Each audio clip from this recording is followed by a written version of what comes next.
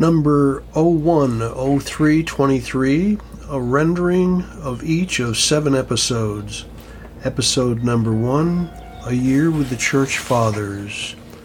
Know that you are God's image. God made human beings in the image of God. Saint Irenaeus reminds us that we are a special creation. The story in Genesis tells how God spake all other things into being, but formed human beings with his own hands. God, by his word, has created the whole earth and world, and to all the world he has given laws in which each different thing should exist, and according to what is determined by God, should not pass their bounds, each fulfilling its appointed task.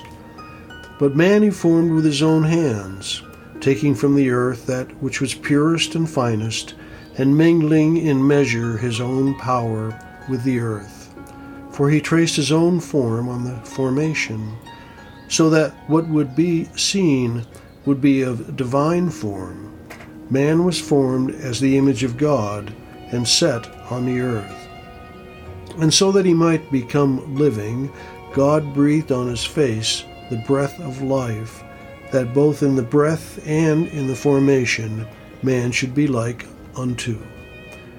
Moreover, he was free and self-controlled, being made by God for this purpose, that he might rule all those things that were on earth. And this great created world, prepared by God before the formation of man, was given to man as his place, containing all things within itself.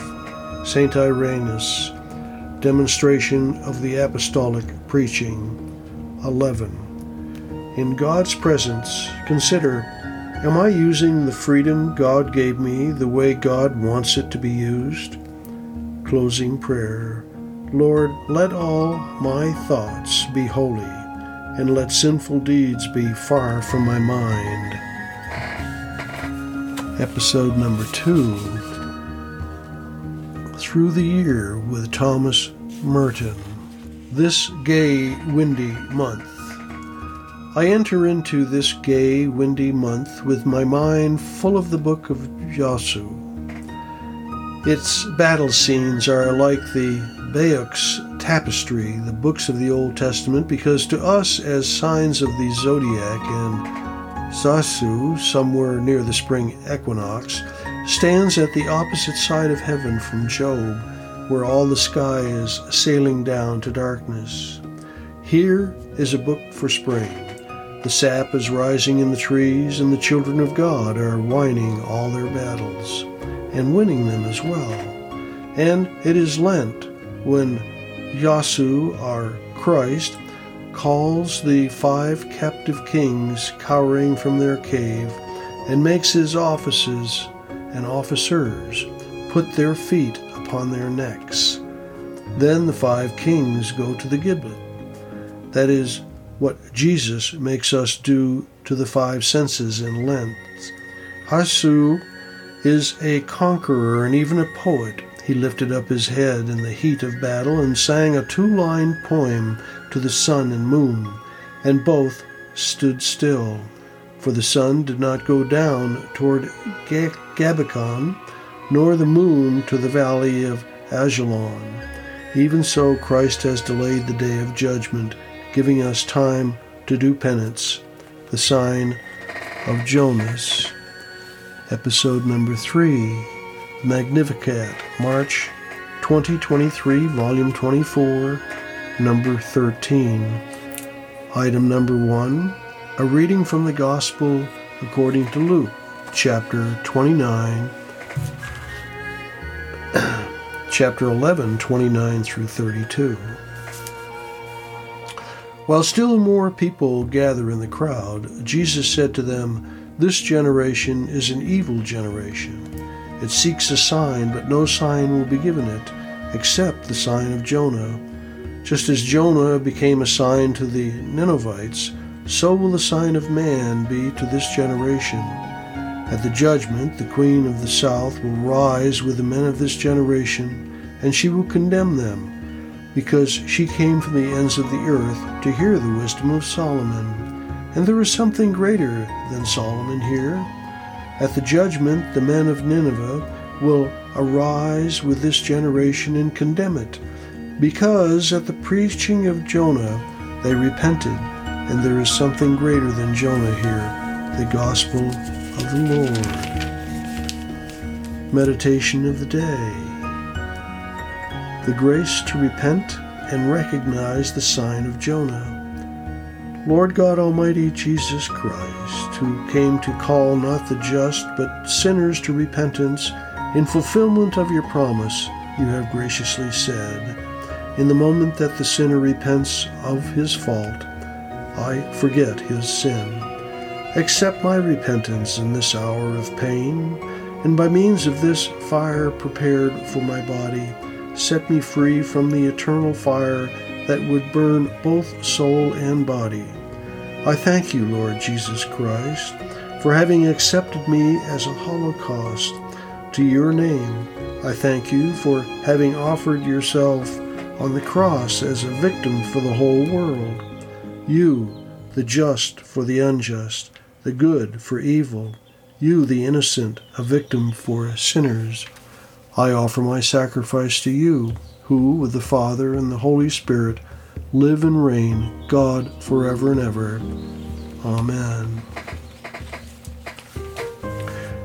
Episode number 4, God's Little Instruction Book, number 1, 2, and 3 by Honor Books. Golden Nugget number 1, inspired by Proverbs, chapter 24, verse 16. For a just man falleth 7 times, and riseth up again. Falling down doesn't make you a failure, but staying down does. Golden Nugget number 2, inspired by John chapter 17, verse 4. I have glorified thee on the earth. I have finished the work which thou gavest me to do. If a task is once begun, never leave it till it's done. Be the labor great or small, do it well or not at all. Golden Nugget number 3, inspired by Ephesians chapter 5, verse 16. Redeeming the time, because the days are evil. Time is more valuable than money, because time is irreplaceable. Episode number 5, Chesterton Day by Day. St. David's Day. My eyes are void with vision. I sing, but I cannot speak. I hide in the vaporous caverns like a creature wild and weak. But forever my harps are turned, and forever my songs are sung, and I answer my tyrants ever in an unknown tongue. When the blue men broke in the battle with the Romans or the Dane, the cracks of my ghastly uplands they gather like ghosts again. Some say I am still a drooled, some say my spirit shows, Catholic, Puritan, pagan, but no man knows. Mother of God's good wishes, of all white mystery, whatever else I am seeking, I seek for thee. For the old harp better fitted and swung on a stronger thong, we that shall sing forever, oh hear our song, the 7 Swords. Episode number 6, Reflection. Faithfulness and obedience to the will of God must adorn the life of every Christian. God glorifies the faithful and the obedient, as is seen in the life of St. Agapius. When Agapius was a young man, he was captured by pirates, taken to Asia, and sold to a certain Arab. For 12 years, Agapius remained quietly and obediently a slave of this Arab.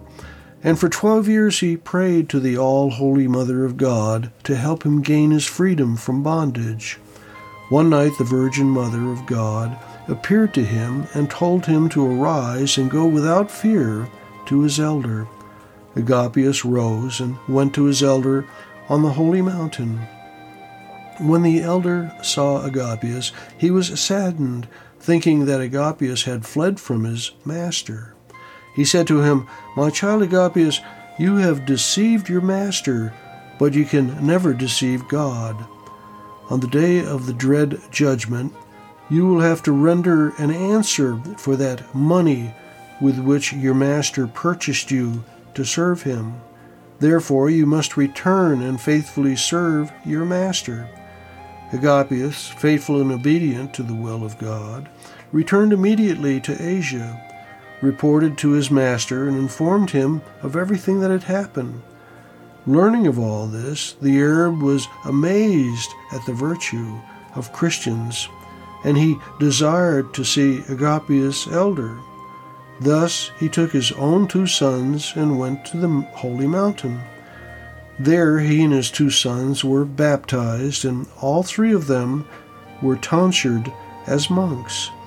They remained there until their deaths, living in asceticism, at first under the guidance of Agapius' spiritual father, and later under Agapius himself. Thus the previously cruel masters became the obedient disciples of their former slave, the faithful Agapius, who was himself submissive to the will of God. Episode number 7, A Mystic Reflection. They talk of hellfire in the material sense. I don't go into that mystery and I shun it. But I think if there were fire in material sense, they would be glad of it, for I imagine that in material agony, their still greater spiritual agony would be forgotten for a moment. Moreover, that spiritual agony cannot be taken from them, for that suffering is not eternal but within them. And if it could be taken from them, I think it would be bitter still for the unhappy creatures. For even if the righteous in paradise forgave them, beholding their torments, and call them up to heaven in their infinite love, they would only multiply their torments, for they would arouse in them still more keenly a flaming thirst for responsive, active, and grateful love, which is now impossible.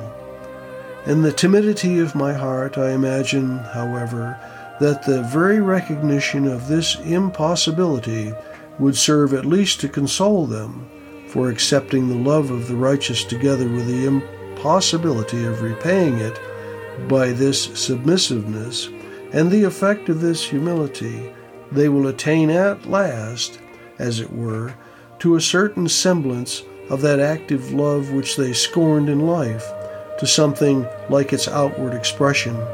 I'm very sorry, friends and brothers, that I cannot express this clearly, but woe to those who have slain themselves on earth, woe to the suicides. I believe that there can be none more miserable than they. They tell us that it is a sin to pray for them, and outwardly the Church, as it were, renounces them, but in my secret heart I believe that we may pray even for them. Love can never be an offense to Christ. For such as those I have prayed inwardly all my life. I confess it, fathers and teachers, and even now I pray for them every day. Oh, there are some who remain proud and fierce even in hell, in spite of their certain knowledge and contemplation of the absolute truth. There are some fearful ones who have given themselves over to Satan and his proud spirit entirely. For such, hell is voluntary and ever-consuming. They are tortured by their own choice, for they have cursed themselves, cursing God and life. They live upon their vindictive pride like a starving man in the desert sucking blood out of his own body. But they are never satisfied, and they refuse forgiveness, they curse God who calls them. They cannot behold the living God without hatred, and they cry out that the God of life should be annihilated, that God should destroy himself and his own creation. And they will burn in the fire of their own wrath forever and years for death and annihilation. But they will not attain to death. Fyodor Dostoevsky.